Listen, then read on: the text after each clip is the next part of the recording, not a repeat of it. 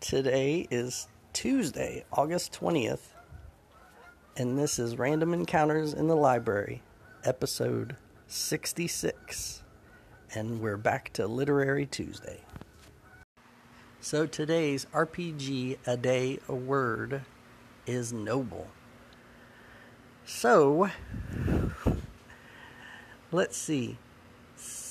All I can think of is having players being nobility, which is possible. You could say like somebody is like a lesser noble, or they're like the princess, like the prince's brother, like, or sister, like there's like 5 people in between this person and the throne, or the king's nephew or something. It's going to take a while before they get super important. In the meantime, maybe their family, their noble house has some debts. Or maybe somebody in their noble house has done something a little scandalous. And so you've got, like, unscrupulous individuals chasing after the character, trying to get money, or trying to kidnap them, or whatever. Because it's not going to be easy having that attached to the player. So, not to make it annoying, but have it to be an extra complication. So they'd be like, hey, let's just go, we'll leave the city and, go to this dungeon or whatever. Oh, crap, I forgot that the Bargalopsis family is watching the gates for me, so I gotta go in disguise, or I gotta figure a different way out. I can't take the main road, I gotta do this. Maybe gets you a little more role-playing action in there. Whatever,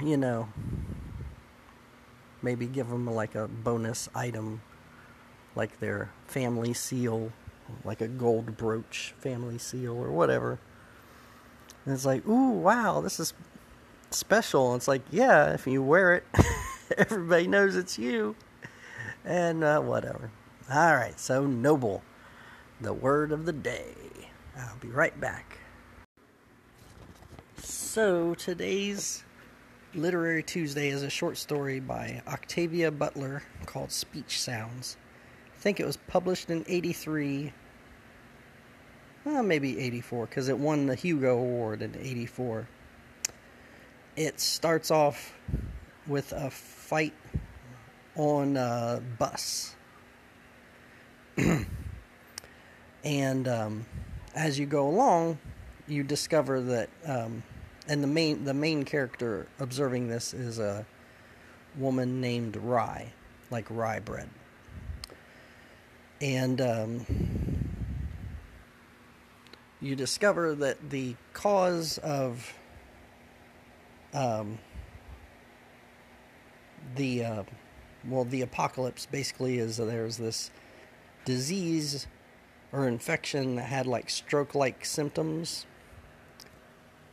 And, the people that didn't get killed off or die afterwards, well, you're reading it and you're wondering why everybody's just kind of making signs and gestures toward each other.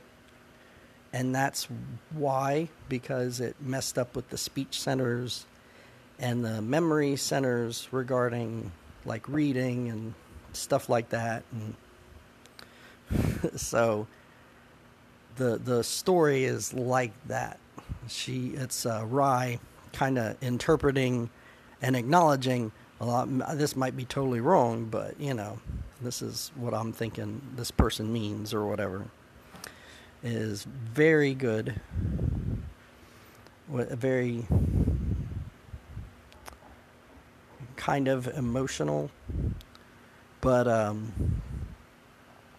it's excellent. There's not really anything to use in regards to like weapons or whatever. There's still a bus that's moving, taking people from one place to another The guy has cut out pictures from a magazine of items that he'll take in trade for people wanting to ride the bus.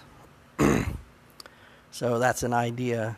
If you have a post-apocalyptic setting, you want to throw something like this in there. The players are on foot and they got to get across town or somewhere. Then, you can have a bus that's like this.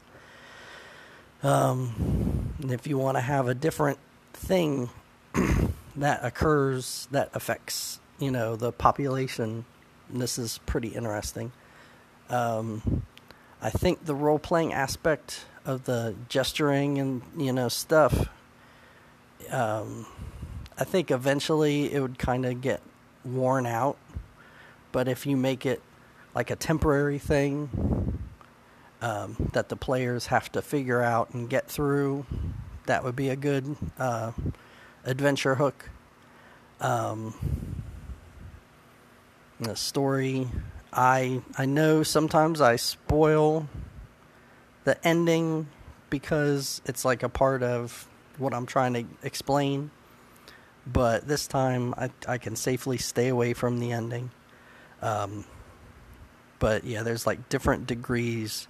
There's people that can still maintain stuff like cars, but reading and speech is still not really something that's been overcome or whatever. So yeah, highly recommended. I'm going to have to check out some other Octavia Butler stuff.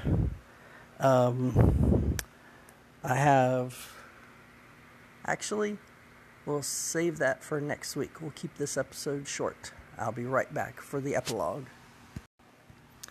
Okay, so you decided to keep this short. AC's been busted past couple days. It's not going to get fixed for another couple days, so sucks. So yeah, and anybody want to still help Mr. Rick Loomis from Flying Buffalo Games? I got the go over to Tenkar's page or go to GoFundMe and look up Flying Buffalo or Rick Loomis. That's RACKLOOMIS. So he's getting some funds, but like I said, cancer kicks you in the wallet as well as wherever else it wants to kick you. So alrighty, send me a voice message via the Anchor app, or feel free to send me a email, jamesyoder_artist@yahoo.com. Visit my game blog, randomencountersohio.blogspot.com. I got some pictures put up from my FASA Doctor Who collection. I should get some more up today. There you go. Alrighty. Thanks for stopping by, and I'll see you again tomorrow for the RPGA Day word. Later.